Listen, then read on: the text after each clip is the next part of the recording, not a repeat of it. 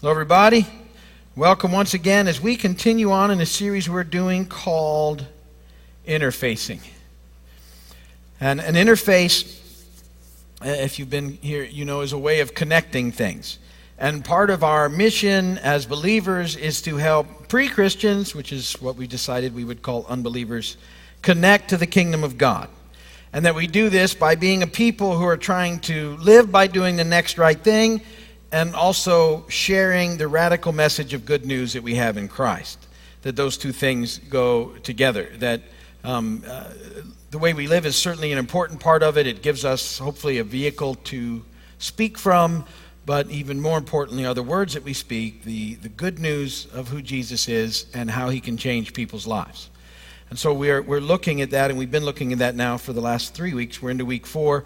We're using as the foundation for this entire series the verses out of 1 Peter chapter 2 and verses 1 through 12. And I've sort of been breaking them down one or two at a time, and we spent some time talking about them. Last week we looked at 1 Peter 2:3, and we talked about the goodness of the Lord, that the Lord was good and that living in him and for him and with him should be a joyful experience, that the church should be a joyful expression of that life in him, and we took time to do that. This week, we're going to move on into verses 4 through 6, and I want to talk about today the idea of the way that you perceive your relationship with God, and how that impacts everything that you do, particularly in this area of being an interface, but in all the areas of our lives.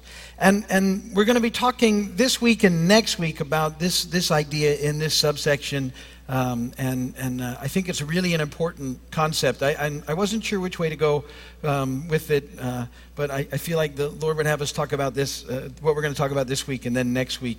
And today we're going to talk about how precious you are to God.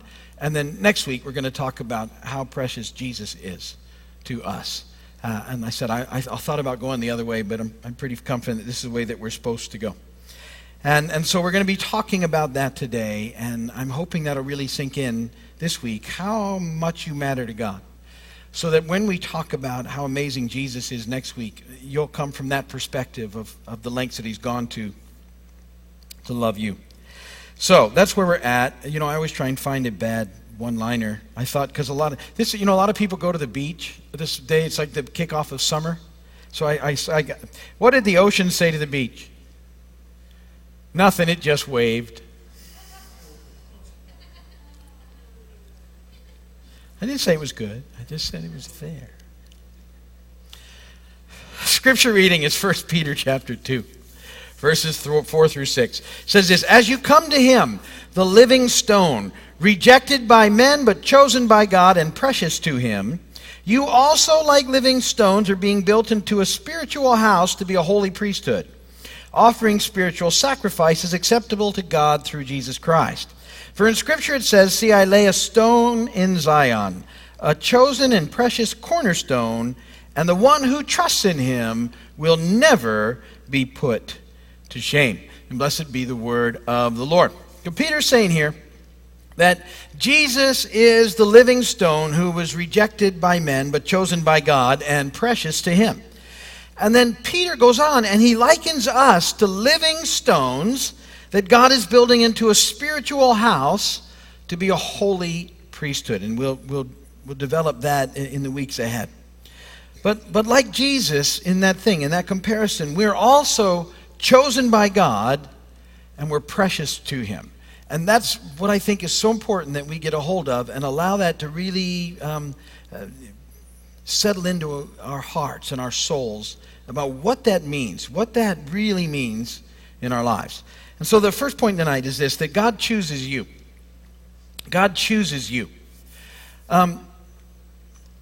We talk all the time here at the Vineyard about living by trying to do the next right thing. And it's also a really big part of being an interface. That somehow, in trying to do the next right thing, we're moving into the will of God for our lives. And that this way of walking with God just won't work if your understanding of how God perceives you gets twisted. And so you need to know that God chooses you, that you're precious to him, that he loves you, and if you don't have that at some level in the core of who you are, this process of living by trying to do the next right thing falls apart.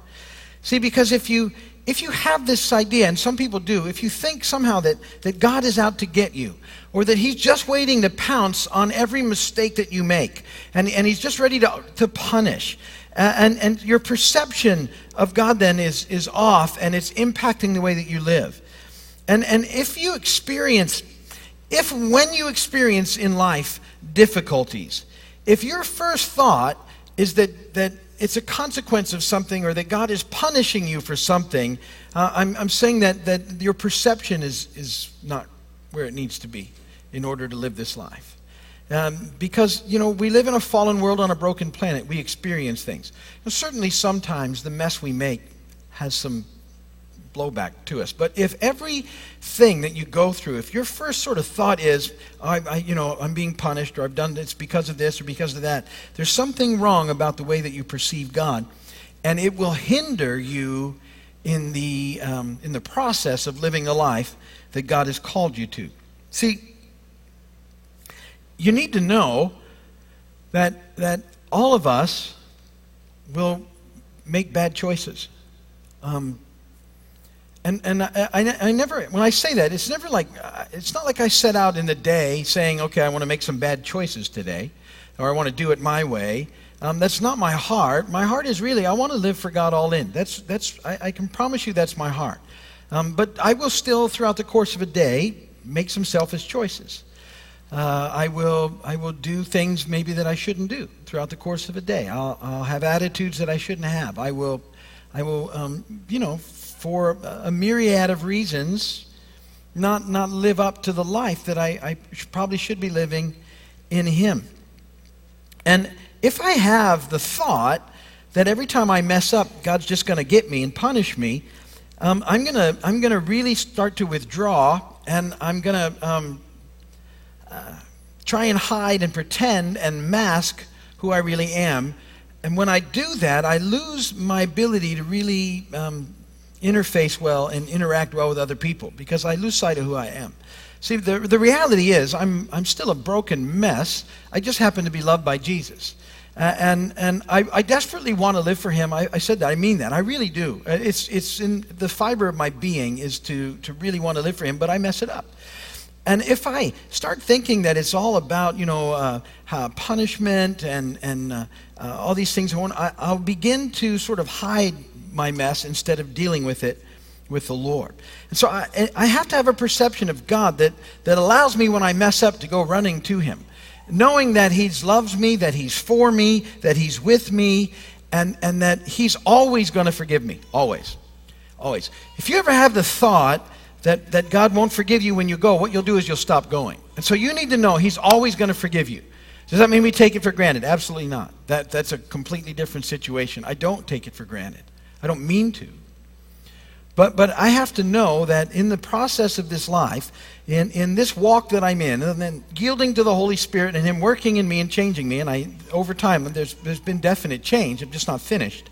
But I have to know that in this process, I can go to God at any time, and I can just go run into him when I've messed up and say, Lord, I'm sorry, and know that he just loves me, and he hugs me, and he wants me to go and do better, and he empowers me by his Spirit to do that, to live by doing the next right thing.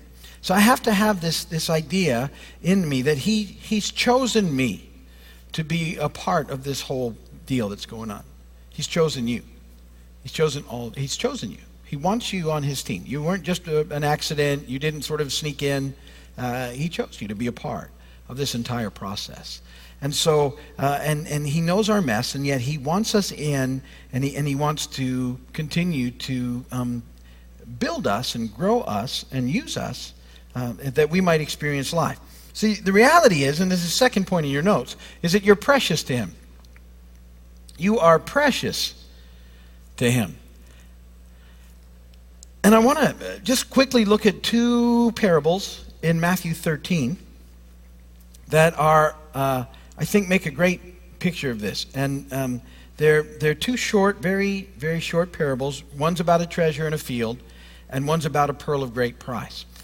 And I heard years and years ago, I heard John Wimber teach on these, who was the guy who God used to start the Vineyard movement.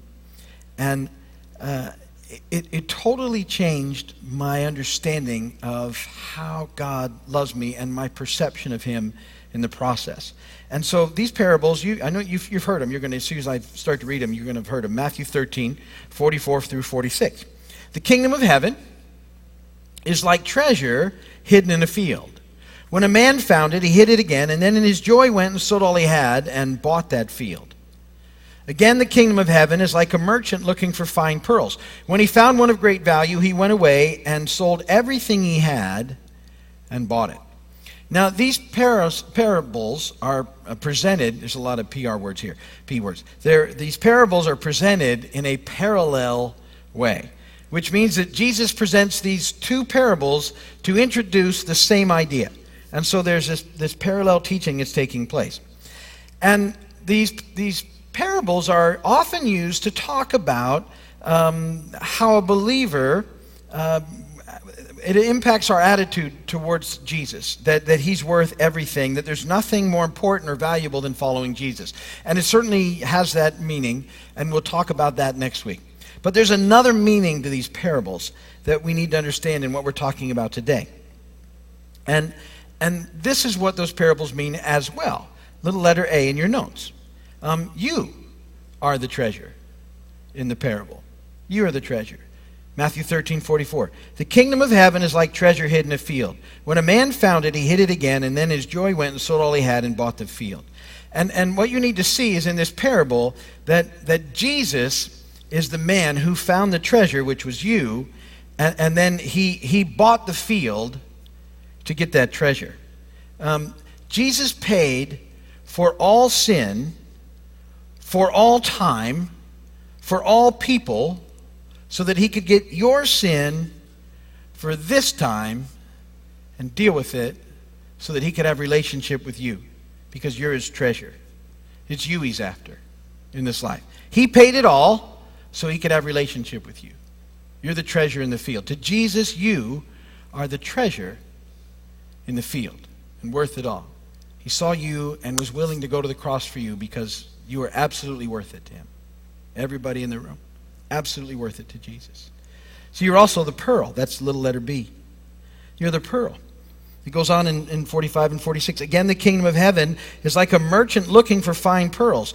When he found one of great value, he went away and sold everything he had, and he bought it. Now, in this story, again, Jesus is the pearl merchant. But you know, when you think about a pearl merchant, that's different than you and I buying a pearl. A pearl merchant was someone who understood pearls and whose life sort of revolved around purchasing pearls. He knew a good pearl when he saw one. I couldn't tell the difference between a real pearl and a fake pearl, personally. I have never figured that out. They all look the same to me. My wife can figure that out, but I can't figure that out. And I know you're supposed to take it and rub it on your teeth. I have no idea why. I don't know what I'd be feeling for anyway. So I might do that to look cool, and I'd go, yeah, that's, I don't know, real or fake. They feel something, I don't know. And then you could say the same thing about half my teeth now. Real or fake, who knows? I forget. Some of them are real and some aren't. I don't know. But see, a pearl merchant, his life really is sort of a quest for pearls. That's what he does. And in this parable, this pearl merchant finds a pearl so amazing that he's willing to give everything to have it. And here's the deal. Jesus is the pearl merchant, and you're the pearl. Jesus came, and when he saw you, he saw such beauty. He saw so much in your potential that he gave it all so he could be in relationship with you. You're the pearl. You're the pearl in that parable. You absolutely are. You're the treasure in the field. You're the pearl of great price. That's how he thinks about you. And so he's chosen you, and you're precious to him.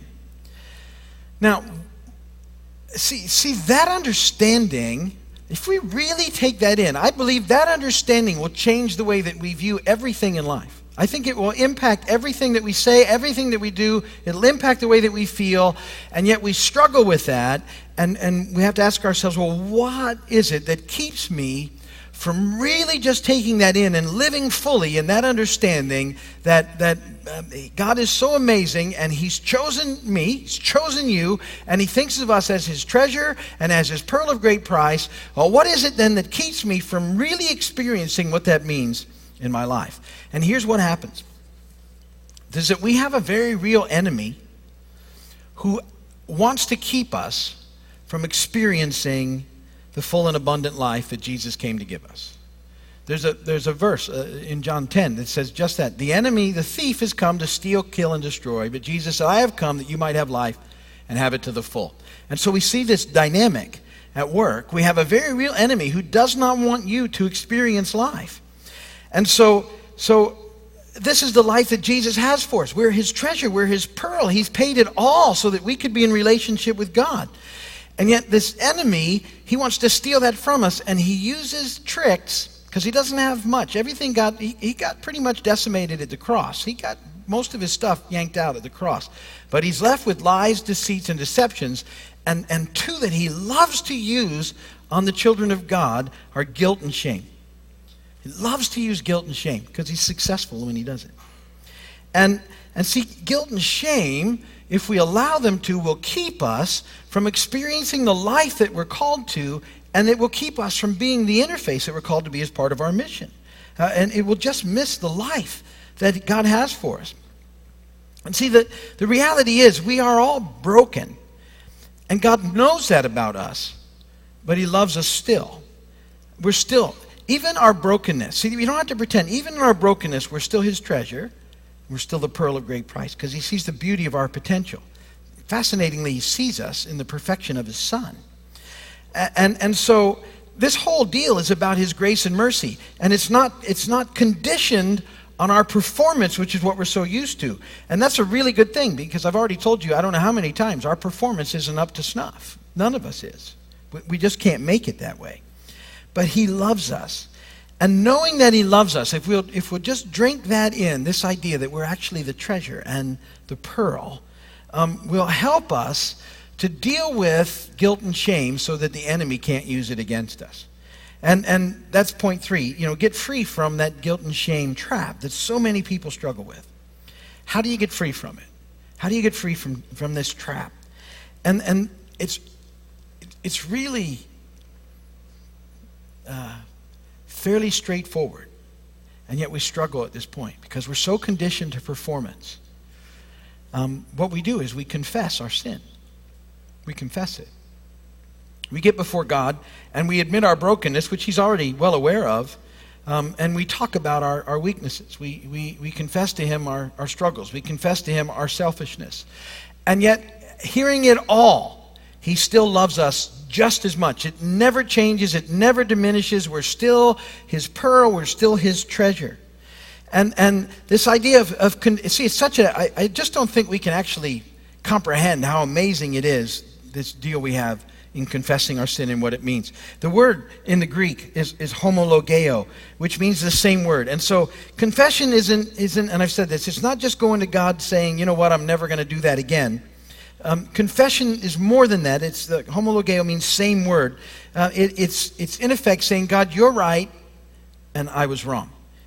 Your word is right, and I was wrong. That's confession, and there's so much power in that.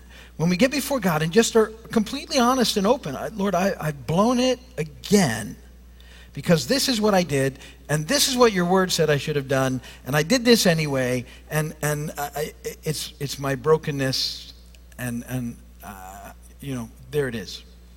And the Lord is so amazing in that He just continues to love us. This one of my favorite verses. I'm going to talk about this verse more next week. This was one of the first verses I ever memorized as a brand new believer. I used to have to just stop and think about this verse a lot when I first got saved. 1 John 1:9. If we confess our sins, He is faithful and just and will forgive us our sins and purify us or cleanse us from all unrighteousness. That's an amazing verse. If we confess our sins, He's faithful and just. We're not, but He is. And He'll forgive us all of that mess, And not only that, he cleanses us from all unrighteousness. When you get a hold of what that just means, he takes it all away, and there's nothing for the enemy to have left to work guilt and shame in. There's nothing there. Because it's all been cleansed. It's all been dealt with at the cross. He went and paid the price fully. Because you were the treasure in the field. You were the pearl of great price. He saw you, sees the beauty of your potential, looks right through all that mess, and sees right to the core of who you are, and he's just amazingly in love with you. And he'd do anything for you. He already did. That's the point. That's the picture. So, even though we know in ourselves we're broken, and even though when we mess up we think, I can't believe it. Or maybe, I don't know how you think about it. For me it's like, he loves us, and he doesn't want the enemy to be able to use guilt and shame against us, and so he forgives us completely and totally. And because he wants us to have full and abundant life. Because it impacts the kingdom in every way beneficially when we start to get this. Because when we understand that we're free from this mess, even though we're still broken, we're free from it, we can really begin to experience life in a way that makes a difference in the world around us. And we can access the presence of God. Hebrews 10:22. Let us draw near to God with a sincere heart and full assurance of faith, having our hearts sprinkled to cleanse us from a guilty conscience, having our bodies washed with pure water. Because it's all been dealt with by Jesus, our great priest, we have access to God, and we can live this life out in him. Even though we still mess up, even though we're broken, we don't have to pretend, we don't have to hide, we don't have to feel all guilty and ashamed. We just go to him with our mess. We say, Lord, you are so right. I was so wrong. And he just loves us. And really, it's like, you're my treasure. You're precious to me. Just go, do the right thing. I'm with you, I'm for you. Always. And I always will be. And so it allows us to draw near to him at any time.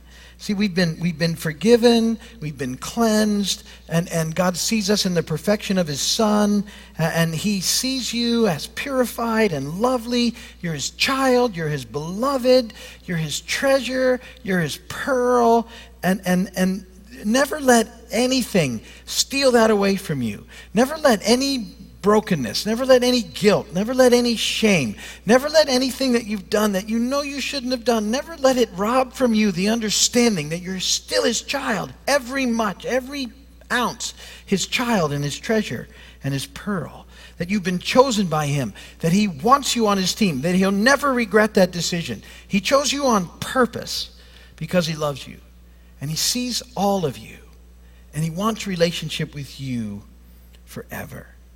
And in that understanding, it allows us to be the interface that he's called us to be and to experience the life that he wants us to have in him. My prayer is you'll take that in this week. Because next week when we come back, I'm gonna use some of the same verses, but I'm going to talk about how precious Jesus is. And holding these two things in context will really change the way that you, I think, see how we walk through this thing and how we impact other people, the way that Peter talks about in the 2nd chapter. So just dwell on those things this week, that you're his treasure, that you're his pearl, and allow that to become the center of where you live, and the understanding of God's perspective of you and how you perceive your relationship with him. This is where life is found. That's good for today. If you're watching on TV or video, thank you. We appreciate you spending the time with us. We know how valuable your time is. We'd love for you to come and visit us sometime. If you can, if you need prayer, go to the website, and there's a prayer page there. Send us a prayer request, and we'll be praying for you. God bless you. We hope to see you soon.